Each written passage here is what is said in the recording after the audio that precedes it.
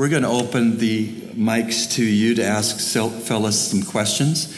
But just before, as we get our mic runners ready to do that, what would you say that you'd like to say about the overall ministry that you have had or you currently have? What would you like to say about it in an overall way?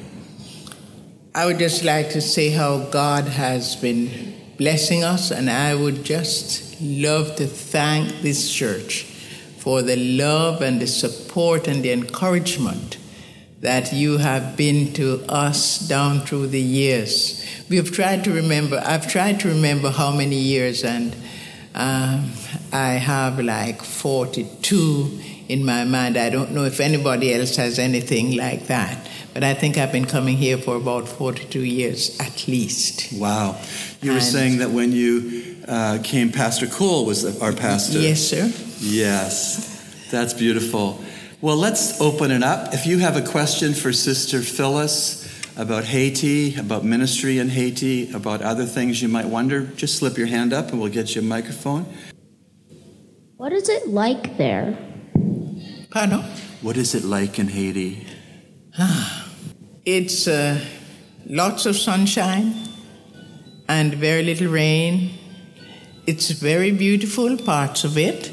When I was coming on the Bahamas airplane, there were pictures of Haiti, and you're in the magazine, and it was mentioned that Haiti is one of the beautiful places. That's so nice. And the people are beautiful. Yes, sir. Yes. They're like people, as I said, they're like people everywhere. Some are good, some are not so good. Yes, that's true everywhere. Yes. Someone else with a question? Yes, Sister Andrea. Always good to see you. Love you. You are sister. I think one time you mentioned that some of the people were eating mud pies, and I've seen this on TV. Yes, Is that still happening regularly in Haiti? Yes, sir. Okay. Yes, ma'am. They still do, Sister Andrea. So what does that mean for those of us who aren't familiar with eating a mud pie? There is a special kind of stone. At first I thought it was just plain mud, but there's a special kind of stone in parts of the island, and they use it to make pies, dry them in the sun, and eat them. Really? Yes, and they used to do it in the village where I live. I'm so grateful to God that they're not doing it anymore. So is that because there's no other food and they're so hungry? Yes, wow. sir. Yes. Well, I guess we should never complain about what's for dinner, huh? Someone else? Yes, Catherine. What is the type of transportation? Oh, we have... Let me tell you, we have some very rich people in Haiti. We have millionaires in Haiti. In your country, you have many, many people who are what we call second-class people. That means that they are not poor and they are not rich. In Haiti, you have just two classes. You have the very, very rich and the very, very poor. That second class level is almost non-existent. So no middle class? No middle class. And so for transportation, would those that are... those that are rich, they have, some have airplanes, some have, but normally we use little trucks called tap-taps. The trucks... You would buy a truck without a top at the back, and it's opened. Now, we would put a wood covering over that open back, put some seats in there, and we use it for transportation. We have cars. We have new model cars, but it's very, very small quantities. So we do have cars. We have buses. Some of them are homemade, some of them are imported. We have all kinds of transportation. That's a good question. Someone else with a question? Yes, Ampu and then Priscilla. I was there as a helper responding in 2010 after the earthquake. Yes, ma'am. And I saw the devastation there. Puerto Rico was really in a very sad state. And the 10 cities that I found in Puerto Rico, what is the state of that? And also, has the hospital been rebuilt or anything? What is the state of affairs now? We have built, the mission that I work with, we have built 57 houses. And other companies have built houses in different parts of the 10 cities. But we have not really rebuilt the country. The country is still suffering no rebuilding of the hospitals and homes. There's none. No. And the market and all, it hasn't been sorted out. Because the market was one heap of waste and, garbage. I just wondered what has happened, whether anything has changed, no?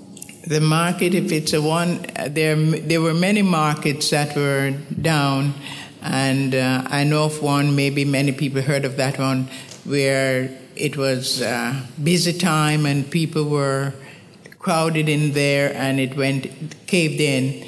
That one is not rebuilt. It's just that my mind keeps going back. I just wondered the people that I met and all of that, what's been happening. Yes, thank you for the question. Priscilla, Miss Murphy. Sister Phyllis, in your 42 years of serving the Lord in Haiti, I believe you've seen many challenges, but what are some of your greatest challenges you find as a missionary? Have I got all of this week? No, really, it's watching some of the younger people grow up and become leaders. And I think I've said 42 years with Calvary, but I've been there 48 years. But watching the young people come up and become leaders. Beautiful. So that would be a joy. It is. What about a challenge? A challenge. Trying to find ways and means of helping the people to help themselves. And let me explain this a little. I have a photograph of 3 kids. They were supposed to be 4 of them, all born at the same time, which is rare in Haiti. 1 died, and there are 3 left. The 3 are about a year and a half from what they look like to me. Nobody remembers how old they are. So I figured they're about a year and a half.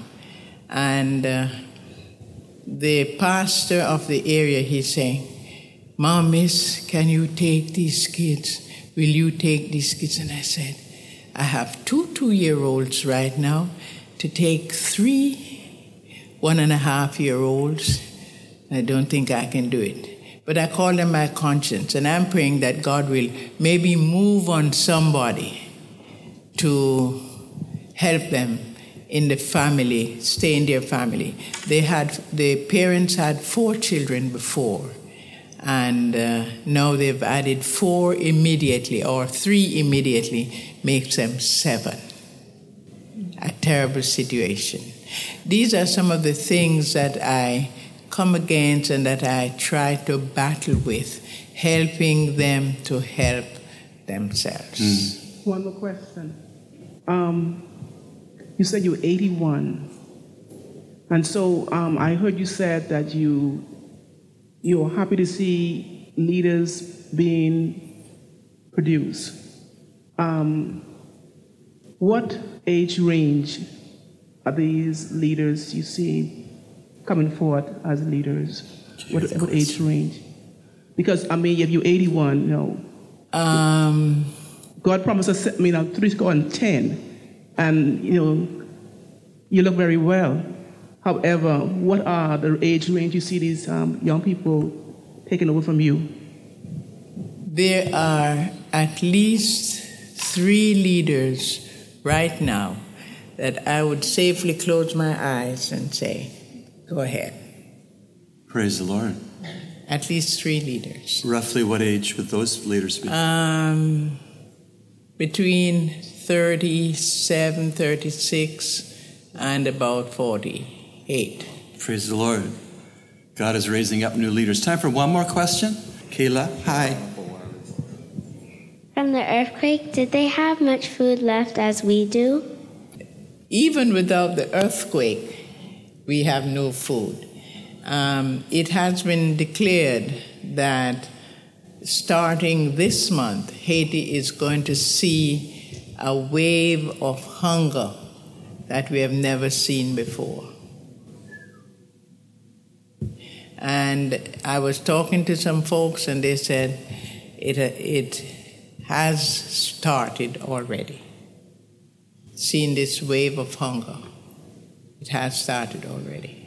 Sister Phyllis, how many children overall do you feel responsibility for? All the schools. All the schools. About 30,000. 30,000. About 30,000. 30,000. Orphanages, and we do the mission that I serve, we do help other people, like there are at least 2 other orphanages that are not connected to us that we help. There's also the handicapped. The government has no program for handicapped people.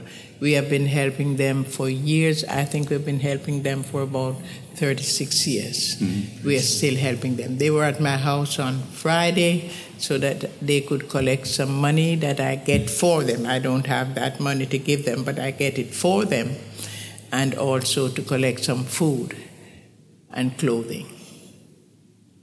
Would you all stand with me? Sister Phyllis, we want to stand before God and to show our solidarity and unity with you and the good work that you're doing in Jesus' name. And we're going to remain standing while I pray, and I pray on behalf of all these saints that also pray. Thank you, Pastor. Thank you. Heavenly Father, we commit and commend to your all-sufficient grace, dear Sister Phyllis. We know that where you lead, you enable and you provide. Yes. We pray, Lord, that you would undertake for these precious 1.5-year-olds that are needing a home. We pray, Lord, for the 30,000 children, including handicapped children, that Phyllis feels responsibility for, and I know she gives that over to you in prayer. But we pray that you would supply, Lord. We pray for the, Phyllis didn't use the word, but a famine of food that is anticipated in a country where food wasn't very available to begin with.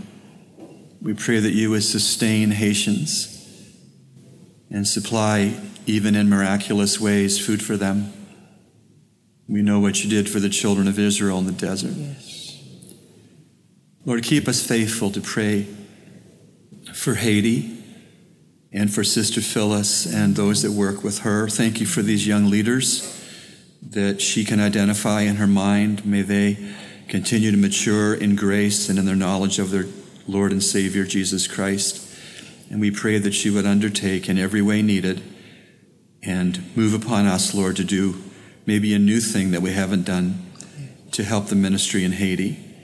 And we pray this in Jesus' name, and God's church said, amen. Thank you. You may be seated. Thank you, church. I love you. Thank you, Pastor.